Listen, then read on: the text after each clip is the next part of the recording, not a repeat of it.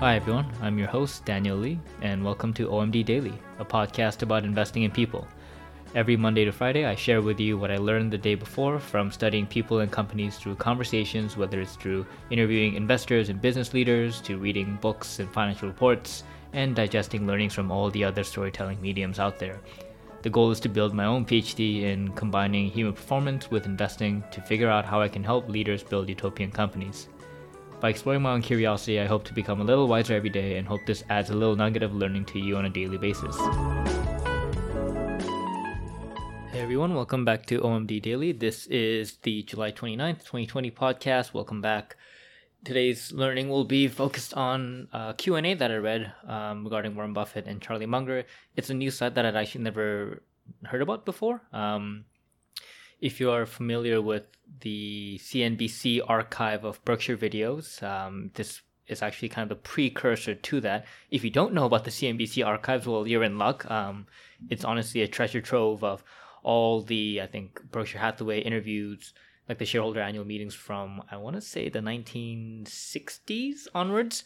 I think they have practically every year, or maybe it only goes back to the 90s. I can't remember, but it dates back pretty far, and they also have like various topics that they've also kind of pulled out into specific clips. If you want to tackle, I don't know, maybe Buffett's view on airlines or banks, for example. So that's kind of the modern day version that I've been using before, but I learned thanks to the Focus Compounding podcast about this website called BuffettFacts.com or BuffettFAQ.com. And it's just this whole compilation of all the years of Berkshire Hathaway annual meetings, as well as Buffett's own, I guess, various talks that he's given in various like universities and conferences. And this individual who I guess created the website just, I'd say, categorized everything to various elements. So, you know, whether it's on industries, whether it's on how Buffett thinks about business or management, for example. And for me, the initial interest was actually in let's look at all the collection of stuff that Buffett talked about in regards to management and culture. And so that's practically the meat of what I want to talk about today. I'm just kind of talking about all the stuff I learned from reading through all the the Q&A component of anything that had to do with management and culture for organizations. And there were also a few, I'd say, kind of, appetizers, side dishes that I specifically went into in regards to like mistakes that Buffett has talked about, or businesses that he's kind of mentioned about, you should buy or you should avoid, things on that nature that kind of piqued my own interest. And I think something I also want to think about and note is also as the podcast evolves, I've been continuously thinking about how I would try to incorporate the various kinds of episode styles. Like I know in the past I've had episodes that talked about specifically companies I've analyzed and done like a bigger, longer research report on, and I'll talk about that, or like book reviews, for example. And recently it's more been the combination of like learning medleys compared to also kind of the interview style podcasts I've done in the past. So I'm continuously juggling with that, but something that has recently occurred is that it seems like I will in the very near future be employed by so I'll have a job. It sounds sometimes weird to say it, but because of that, the schedule I'll have will definitely shift. And so I think that's natural coming with having a full-time job compared to just running everything on your own like I'd been doing, especially with OMD Daily. So because of that, it will limit the kind of, I think, type of episode or interviews and content that I can produce for the podcast. I don't really know what the proper terminology is, but because of that, I am going to experiment with more talking about various like maybe research papers that I read. I have this growing reading list of long form research papers and kind of more ideas and just blog posts that I wanted to look into, and so I might have more of these kinds of learning medley style episodes that are more shorter and that are just me kind of dissecting somebody else's work, really.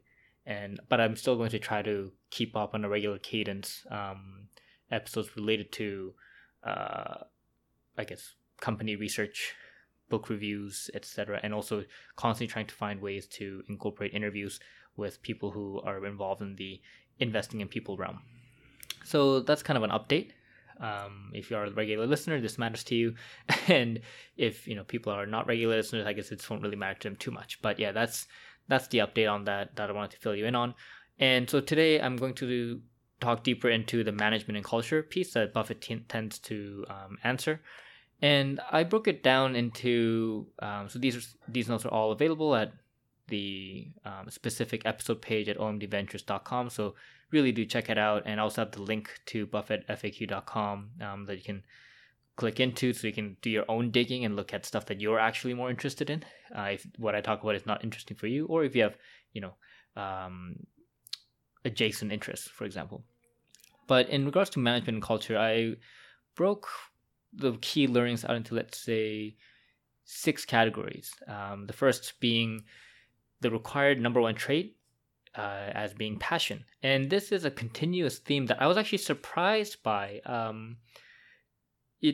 don't know if it's the recency bias thing where so I've been listening to the Berkshire Hathaway annual meeting annually since 2016, and I've been collecting all the annual reports as a shareholder since then.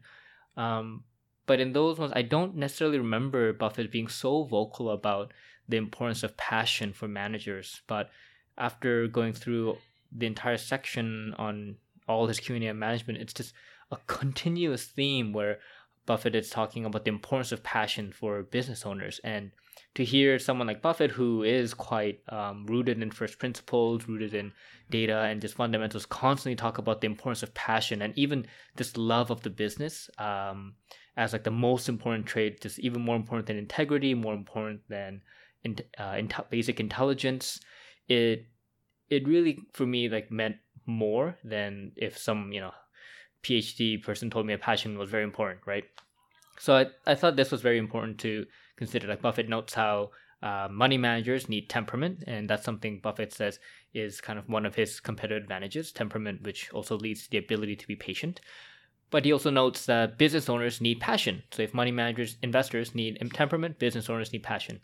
And he said the big indicators he looks for are people, especially when Berkshire is looking to acquire them, he's looking for managers and CEOs who are not looking to sell the business to Berkshire purely with just making a profit in mind, just looking at the cash, for example. He wants to invest in people and buy business from people who are in it for the long haul. They love the business so much, and they're just coming to Berkshire to find a home for their business for periods after they die, but also maybe it's to realize some of the value that they had created, so that they can preserve financial security for the rest of their family, etc. But he's continuously looking for people who just love the business, who want to run the business until they die. And the recurring example he uses, if you're a regular listener, you'll know about the Nebraska Furniture Mart, and he's constantly referenced Mrs. B before. And once again, this reference continuously comes up in various annual Q&As where he talks about how, Mrs. B ran Nebraska Furniture Mart until 103 years old, and she died when she was 104. And this is kind of what Buffett calls as his standard for what is loving the business. Like, you love it so much that you want to practically do it until you die. And that's the similar mentality that Warren and Charlie Munger, his vice chairman, embrace, right? Like, Charlie is 96, 97 now, and although he was not part of this year's Berkshire annual meeting, he's been there every year prior to this year. So these are, I think, the standards that they incorporate as that's what passion is, that's what love for the business is. And in addition to passion, so I said passion's the most number one important trait. The other 3 that they continuously also refer to are intelligence, energy, and integrity.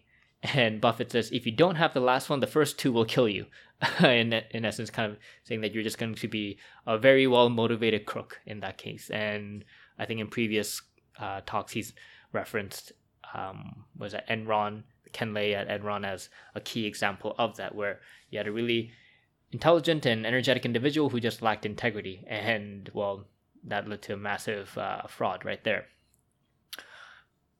But those three are continuous themes, but I think the passion theme just continues to percolate throughout the Q&A, and I think that was just quite fascinating. And he just continuously emphasizes that even when selecting good managers, when he selects good managers, he says that they stick out like star athletes. Like, no one is perfect, so it's always a judgment call, and I think that's also very important. I think an analogy he uses, which I loved, is that he had a friend who was obsessed with finding the perfect woman for 20 years, and when he found the perfect woman, she said she was looking for the perfect man, and so he never qualified.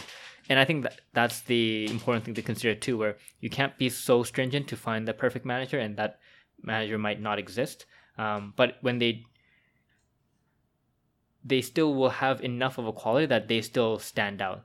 Just like how, like this star athlete, when you see it, when they're playing baseball, for example, like you just know, .400 hitter. And usually if they've done that, they can, or if they've done that for a number of years, you can kind of expect them to consistently do it over time. And another thing he talks about in selecting good managers is how they don't have to work so hard at figuring out, in a group of 100 people, ranking them, like who's going to be the top, who's going to be the lowest, because there seems to be, as he says, like a natural selection process where a lot of the incompetent managers are weeded out by the time Berkshire gets to them. And it could be like a mix of size, where generally if you run a profitable business that, maybe is like $1 billion in market cap, for example, you might not actually be that incompetent, right? You might not be a great manager, but you might be competent. The chances that you are a great manager who's incompetent, that you're a passionate manager who is incompetent, is probably rare, because if you're incompetent, then you probably wouldn't have been able to build such a relatively large and profitable business. And so by the time Berkshire Hathaway gets to actually look at managers that kind of get through various kind of filtered cycles of just basic profitability, basic strength of business model, you're then just kind of handpicking for managers who actually have passion and love for the business, compared to those who just want to cash out. And so that's a much easier game to play. And I think that's a continuous theme, right? Buffett always talks about positioning himself into areas where he has some kind of advantage, and also situations that are just so easy that it's just like just stepping over like a 6-inch hurdle compared to a 6-foot hurdle, like a 2-foot hurdle, for example. And this leads to the topic of assessing CEOs, and because that's another big question, right? Like, well, okay, so let's say you find them, you get a group of like 10 odd CEOs and managers, and they seem to be running great business models or great businesses. But how do you assess it? Like, what does Buffett think about that? And I think some key parts here. I'm not going to read all the notes that I took. I think the big thing that is continuously mentioned is the importance of track record, and it's a track record that doesn't include things like pedigree, or just like the feeling you get from meeting someone. I think Buffett rarely talks about how he met someone and he just knew this guy was a genius.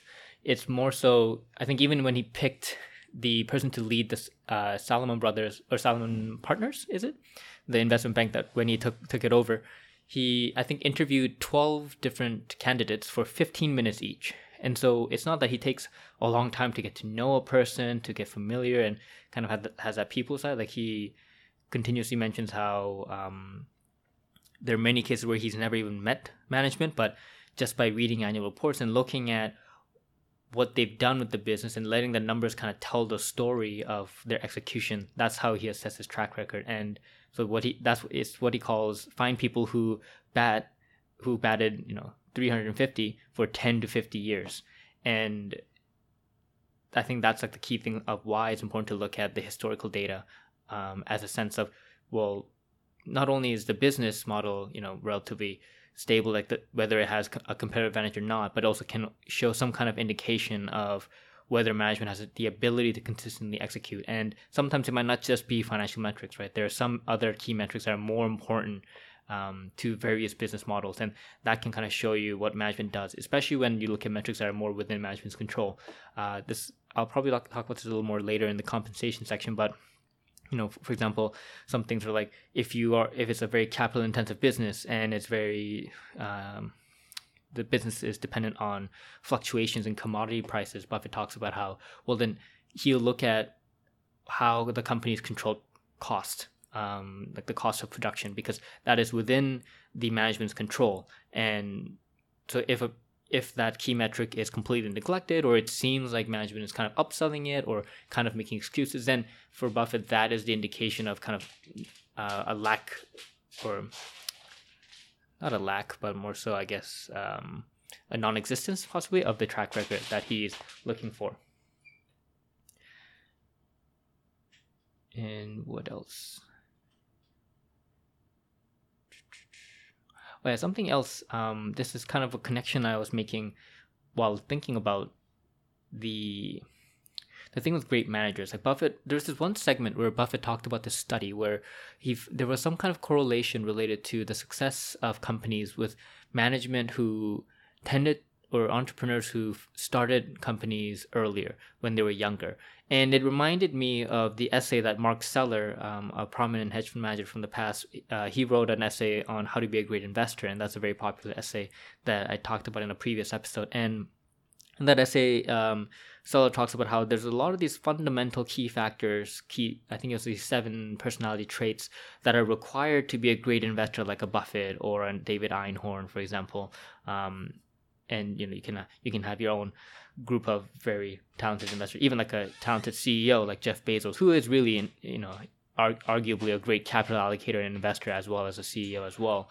And if I think about that and how a lot of it has to be built kind of in your adolescence and you see signs of it earlier on, that could actually be applicable for management as well. Like, it makes me think about how there are various data on how people will say, oh yeah, I think there's some studies that talk about how the number of startups that are started by more experienced individuals in their 30s or 40s tend to have much greater success or more consistency in achieving a certain, let's say, scale compared to startups that are started by, let's say, 20-year-olds or much younger people. And some people say like there's a difference in life experience as well as, the network you have and the cloud of influence you have, etc. And I'm not saying any of those studies are right or wrong or kind of agreeing on any of it, but it makes me think about, well, what's the deeper underlying factor there? Like, would those people have been successful if they just started earlier? It's just that they started later, but what if they already had the capabilities, like they already had the traits that would have allowed them to do that earlier on? So it's just kind of maybe putting some possible research time into learning about the early stages of someone's career. I think what I learned, at least from when I did the Accounting for podcast, is that a lot of the entrepreneurs that I met, they tended to have a very, I don't know, not so much a vibrant, but it seems like they always had this entrepreneurial gene earlier on in their youth. Like they were starting businesses and trying to make money some way. Just like, how Buffett was just so obsessed with building businesses. And I think when he was in high school, he was making more than his teachers, for example. And I think those stories can actually give you some kind of indication. Like, it reminds me of the story that I learned about Uber, and how when Travis Kalanick founded Uber, that was his 3rd company, but the first 2 were also both, I felt that the big theme was a company that disregarded rule of law and got pretty messy and involved in legal suits for doing things that were illegal, and he just kind of pushes onwards and just builds a business without really caring for the repercussions of it. And that's the kind of same way that Uber kind of grew out as well. And so in one way, it's like that would have told a story about an individual who maybe won't learn from that and is just kind of going to continue down that trade. And every other company that he creates will continuously not adhere to like the rule of law, for example. Like, being a rule breaker is great, but when you're breaking laws to do it, it can also make it a pretty bumpy ride, and it speaks to some way of the individual's character as well. So this was a thought that I had in regards to like evaluating management. Like, as I look at companies, maybe it is important to also spend time, listening to interviews where they do try to maybe dissect what the person was like earlier on in their adolescence. Like it might be a little, maybe it's like the Freudian view of looking at the child psychology. But I think there's a lot to be said about how those kinds of earlier experiences can frame how the person will be in the future, and there could be something there. I don't know. It's just a thought. What else? I think a final point on the assessing of CEOs. I think another one that Buffett talks about. It's actually, and I think I'll actually tie this to what Buffett and Munger talked about in regards to organization systems and culture.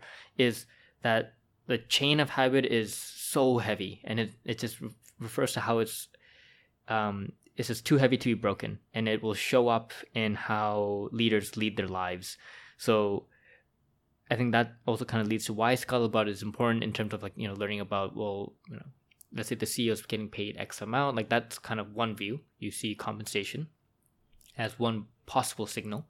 But it's also, where do they live? Like what's their what are their habits like? What kind of lifestyle do they lead? And if, for example, they're very disciplined and kind of frugal, they're kind of thrifty in how they go about their day-to-days, and they're quite humble in how they hold themselves, then that kind of can show you how that leadership culture will influence everyone down in the organization, compared to a culture or a leader who spends a lot, who dresses extravagant clothes, drives a nice car, and that then will push on down to the rest of the company. Like I think from my experience, the two obvious ones are like when you compare Heineken and Anheuser-Busch. Anheuser-Busch has I think if you go into their offices, excuse me, when you go into their offices, it's just kind of this dingy office with not so great furniture. You don't get nice coffees. You have foam coming out of the chair and stuff. Everything just looks old and very low cost. Things aren't well matched. The furniture's not all nice and identical. I think that's the image that people get when they visit the Anheuser-Busch headquarters. And they're known to be a very frugal and cost conscious company compared to Heineken, where apparently when you enter the Heineken headquarters, they'll offer you espressos, and they have these fancy drinks, and you have a waiter / butler attend to you, and it's all marble and very beautiful. It's different, and that culture kind of percolates into how they would run a company, and that also kind of leads to how I think Buffett and Munger talked about how culture starts with management, and Buffett notes that if you have someone at the top who cares a great deal, that will be evident across the organization. The type of people managing the business is a very important criteria because of that. And in regards to I think the habits segment, the reason I want to connect the culture side with the habits that a leader has is because Charlie Munger notes how every time he tried to change an existing culture in an organization, he said he had a 100% failure rate. And Buffett also kind of chimed in this specific Q&A where he said, changing culture is extremely hard, and you're better off starting a new one from scratch than changing an existing one. And that reminds me of what Ricardo Semler did at Semco, where when he entered the company, when he took it over from his father, he ended up, I think, firing 70% of all executive staff on his first day. And some might say that's very brash, and that's some very a naive thing for a young professional, young executive to do, and that just shows how much he doesn't know about a business. But at the same time, his argument for that was that no, I have to call the existing culture because it's never going to go the way I want. Everyone's going to be set in their ways, and once again, the chain of habit is just too heavy to break. And so in one case, maybe in situations where you see a company where a new executive comes in and he just completely fires and blows up the entire executive staff, that could actually be a very positive sign for the company, especially if it's in a period of distress. I'm not sure if I would ever look at companies like that. Generally, I find those to be very messy situations, and one can say that those are the situations to make money. But I don't know. I haven't, at least in my experience, been drawn to such situations. But I think that's something to consider as a possible mental model. And And I think one final note I want to make about the org system and culture category is what Charlie Munger talks about, where he says, actually, should I read a quote that he says? So, as Charlie Munger says, so much of bad behavior comes not from malevolence, but from the subconscious justification of poor decisions as being just part of the system.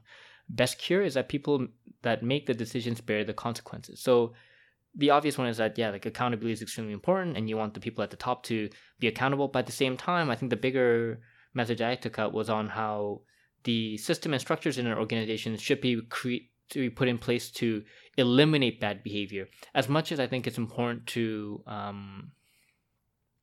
promote good behavior, like, you want to push your top performers forward. I think there definitely is a system that is required for that, because I do believe in kind of doubling down on your winners, water your flowers and pull out the weeds situation. But in also one case, when you create an environment for an entire group of people, I do think that your environment is a very big determinant for how you behave and how you turn out in society, much like how your family environment, your school environment, like the people you hang out with, has such a huge impact on who you become. The organizational system, in one way, should be created to prevent negative behavior. Now, I think the flaw with many organizational systems isn't that they try to prevent. They do try to prevent bad behavior, but it's at the cost of allowing people to, be adults in a sense. Like, I'm thinking about very stringent micromanagement techniques where people can't make any decisions on their own. You need all these chains of approval and bureaucracy, and a lot of that is, as much as it's about people keeping people accountable, there also is creating unnecessary layers just to make people feel like they're doing something. And also people will argue that it's so that you won't have theft and you won't have people slacking. Like, a lot of the criticism that I remember people would give to me when I would talk about how valuable remote work would be, and this is back in 2018, they would say yeah, but how are you going to stop people who slack off? And it's well, you can't, and you're just going to have to hire the right people who you don't believe will do that, and you're going to have to just trust them and maybe let them slack off, and that's just going to show up in what they do, right? Or maybe some people can do the work of someone else. Like, if someone else takes 8 hours to do something, but you have someone who can do it in 2 hours, maybe then they've earned it to slack off for 6 hours. But companies sometimes just want to micromanage, and so they just are so afraid of that remote working nature. And so in one ways, they might say that, having a in-office system that doesn't allow remote work is a way to limit that kind of bad behavior. But really, is that what it is? Because that can create other kinds of bad behavior where the individual will have contempt for the organization and feel resentment towards it, and so they will commit minor thefts in many other ways. And that's kind of, I think, what a lot of studies have shown, where it costs, I think, companies upwards of $4 million a year when you have discontented employees. And I forget the company size, but this is a research report that I did, I think a year or so ago. But there's a lot of different studies that talk about the actual cost it actually has on a company's bottom line when they have a certain number of employees that are that have this, who are discontent with the job, and specifically towards your organization. But yeah, I think the structure of setting up a system that limits bad behavior is different from such micromanagement. It's more so like putting in incentives in place so that people are less likely to commit theft, less likely to commit fraud, who won't make up fake accounts to hit meaningless quotas and goals, and being so adamant about that. Like, eliminating those can actually be very good for the company, and those are the kind of bad behaviors you actually want to eliminate, right? So once again, I thought that was pretty interesting. It's always kind of the Munger's version of always thinking about inverting a particular problem. Like, instead of focusing on what system will make people the best, maybe create a system where people just won't be the worst version of themselves. Like, what do you have to do so that people just won't be the worst version, do the minimum that they can do, right? And then I'll just kind of talk about the compensation and the board of directors. It kind of ties in. So compensation, I think this is a very big topic, but overall, I think the overall theme is, like Buffett and Munger believe in rational compensation, nothing new there. But I think the most interesting part was on this is not so much how to fix management, but just the mental model to keep in mind, where Munger talks about how he believes envy is I think it was Munger or Buffett, either way, they said envy is the deadliest sin of all. And they consider envy to be the deadliest sin because it's the only one that just makes you completely miserable, whereas the other person doesn't really care, right? Like Buffett jokes that there is a place for greed and there is a place for lust, and you can have good things come out of both. But envy is one where nothing good ever comes out of having envy. You just make yourself miserable, whereas the person you're envious of doesn't know that, and they are really not impacted by it at all. Sometimes they come out better off because you are envious of them. And this is a comment that they made in relation to compensation too, where especially with the publicizing of compensation for a lot of executives, although an executive might believe that they're being paid fairly right now for what they do, they will be envious of certain, maybe perks that another CEO gets, right? Like if a CEO of X company gets a private jet, if you might think, wow, well, I'm doing a great job and I am getting paid fairly, but man, that guy's getting a jet. I want a jet too. And it's not just CEOs, it's just everyone. Like I think I experienced it too personally in terms of like, do I get this kind of perk? Do I get this kind of benefit? Well, other companies get this. My friend gets this. Well, why don't I get that? And I'll be a little envious of it. And the most basic premise is social media, for example. But it's something that is prevalent in the industry, and it's more so. Just as it's important to have compensation that is fair, it might actually be very important to look at management who tries to tackle this battle with envy. Like how do they deal with it, right? Do they address it? I think it'd be amazing if I actually saw a manager who says, if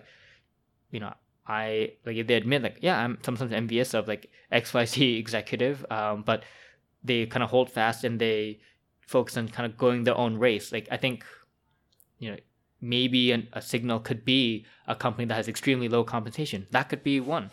Or it could be a CEO who pays themselves much less than their other counterpart C-suite executives.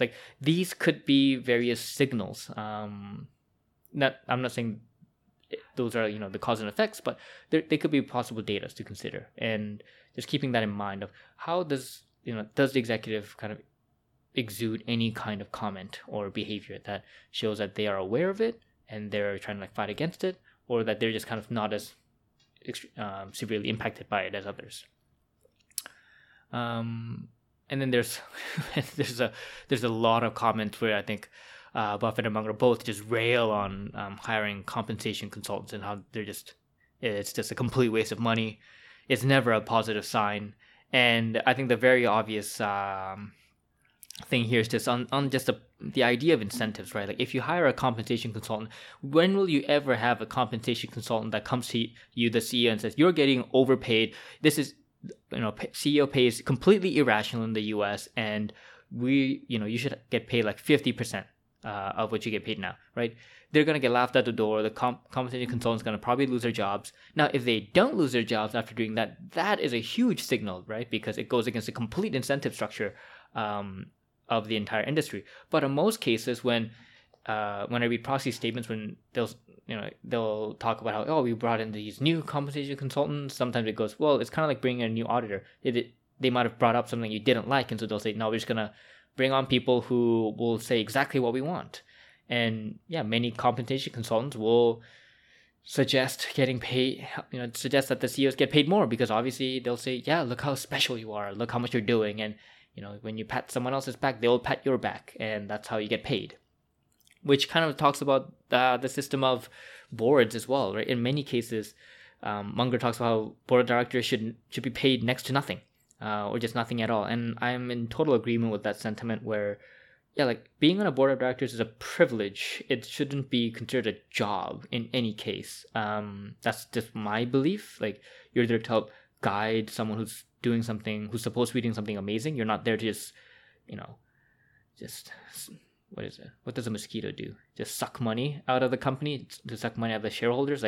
I've seen companies where the board of directors are making $500,000 a year for what, attending like 10, 12 meetings a year. Like, that's nothing. And some people say that's justified because you have all these years of work experience, but really you're not doing anything. A board doesn't really do anything. They give advice and stuff, but in many cases, like, they should be like Bill Campbell, the $1 trillion coach, where he doesn't get paid anything, but he's probably more valuable to the Silicon Valley CEOs that he's coached than any other board members really were. So in that case, I think that's something to really look out for, especially in the proxy statements. I do like to pay attention to how much a board member gets paid and how their compensation works out. In many cases, I think there's also that misalignment of incentives there, where if CEOs choose board members to go on the compensation committee, and when they have that formation, that compensation committee made up of quote unquote independent board members, they're gonna continue to promote irrational pay for CEOs, because especially if the board members are paid a lot. I mean, the more a board member gets paid, the less independent they become, because now they want to continuously get paid more. So then, they will continuously kind of suck up to the CEO, who really is in charge of the company in many cases. So I think that also creates a very misaligned incentive system, which you want to be very much aware of. So board construction and how they operate is a very important thing too, I think. I don't know, maybe a model could be like really short proxy statement letters, because sometimes I look at really long ones and I go, what's the point of this? Why? It sometimes looks like a long list of justifications instead of, here are some very simple ways we want to compensate people. And that's just what Buffett talks about too. He says compensation should be extremely simple. Like, it's just common sense. And he talks about how even when they run Berkshire, they have some, like 70 plus businesses. They each have different economics. And so Buffett actually works and talks with each CEO to understand what they do and actually create the best strategy that's a win-win for both Berkshire and the manager. Like, he continuously, I think in many cases, says it's not rocket science. You should never really need an HR department that would tell you all these formulas. Like, he talks about how an HR department would be a disaster, and they would have like people telling them all sorts of like weird different equations. And so Buffett likes to take charge and actually work it out and make all the decisions there with the CEOs that he's working with. And he continuously also emphasizes the need to tie compensation to some form of capital, like return on capital metric, especially if it makes sense. But always kind of keeping in mind the more higher level important thing of a compensation should always be tied to factors that are within the individual's control. Like I mentioned with the example with like the capital intensive business, where if you if the business is affected very great in a major way by commodity prices, then you should really focus on costs, because that's what the executives can control. And generally, I think it also leads to how, I think Buffett's mentioned this in the past, where when you look at certain companies and business models, really there are just a few key metrics that really matter, that really will determine the success of the business, right? Like, I think if you think about large social media companies, for example, like the big thing is attention, right? Attention as in like the engagement and the amount of like users that the entire ecosystem has. Like, that's the big thing. Like, that's the measure that really matters, because once you have that, then that's when the advertisers come, etc. And in some cases you might be able to create that, but you might not be able to convert, and that actually creates a very, then you create another big question of why can't they convert? What is this let's say platform lacking? And I think that is something that a lot of people talk about for like Twitter or like TripAdvisor, where they have a lot of users and they seem to have some kind of engagement, but they can't convert it compared to like Facebook. But those are like the key metrics that you really want to look at. You're not so focused on like, well, what's the EPS here, what's the operating margin here, or I don't know, like some other weird business metric that probably won't be as important, like, I don't know, the creation of new products every year, for example. You see all that by how much engagement they would have. Like, in one way, it's the most simplest form. It's like, in a 24-hour period of a person's day, how much of that is owned by Facebook? And is that pie growing or is that pie shrinking? And, the ability to continuously own a percentage of a person's daily life really kind of shows how strong that particular business would be, right? Because that also shows attention. So I think those are the things to consider when you think about compensating. Like, I think the dumbest way of compensating is by share price movement, because that is completely out of the management's control. To believe that it is means that the person should really just become a fortune teller, and not even be a CEO, because you obviously know how to control share prices, right? So that's kind of my rant, and also just kind of overall what I took away from all the FAQs on the website in regards to management and culture. I think a couple of things I want to just kind of add. I know we're kind of going over the 30-minute mark usually, but I thought these were pretty cool. And these are not exhaustive, I think. At least from reading these answers, I was like, oh, I think there's definitely more that Buffett said, for sure. But in regards to like businesses to buy and avoid, Buffett talks basically like, and Munger chimes in that the formula is consistent and it really hasn't changed. You want to buy businesses that operate on negative capital. And it's so crazy to actually read this. And like Buffett's been saying this like in the early 2000s, for example, where he's like, you want to buy a business that operates on negative capital, like magazine subscriptions, insurance, things people pay for first. And then you immediately go, yeah, it kind of makes sense why, SaaS is a pretty solid business model. Because you have float ahead of time, or like these enterprise software companies where you pay a year in advance for using the ERP system for like an entire year. And it just goes, oh man, that was so obvious. Like if we just listen to Buffett and kind of maybe really try to understand what he said in like the early 2000s, or even in like the 90s periods when he even continuously said this, it just kind of clicks, right? So he says, yeah, a business that operates in negative capital is really great when they run really low capital, like very minimal reinvestment requirements to continuously compound. That's great. And specific industries he talks about are like service businesses and consumer businesses, which is interesting, especially given I think his big knowledge of utilities companies and financial companies, that he specifically noted that service businesses and consumer businesses were actually great. And I think they tend to be industries that have just done particularly well. I think it was Jeff Gannon from Focus Compounding who talks about how he believes that 50% of the returns of a business are based on the industry that the business is in. And, Terry Smith from Fundsmith also believes a good chunk of that where they just kind of pick set industries that have always had relatively high return on capital, and they'll just find great companies in that industry instead of going out of your way to be like, oh, let's look at mining and pick the best mining company, right? If the entire industry sucks, then the best company in a shitty industry isn't really going to be that great of a company, right? And so you're just really playing the odds there. So I thought it was cool that Buffett specifically pointed out service-based businesses and consumer-based businesses as particularly strong industries to look into. Ones to avoid are where you are in companies and industries where you have to continuously reinvest in the same thing as everyone else.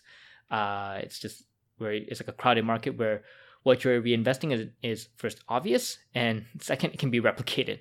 Like in one way, like I was thinking about the modern day case where I think many software companies know that reinvestment into talent and great engineers for software companies is very obvious. But it might actually be really hard to replicate if the culture doesn't support it.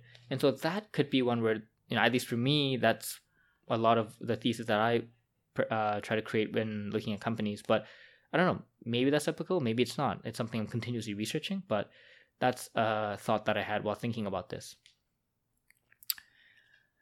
And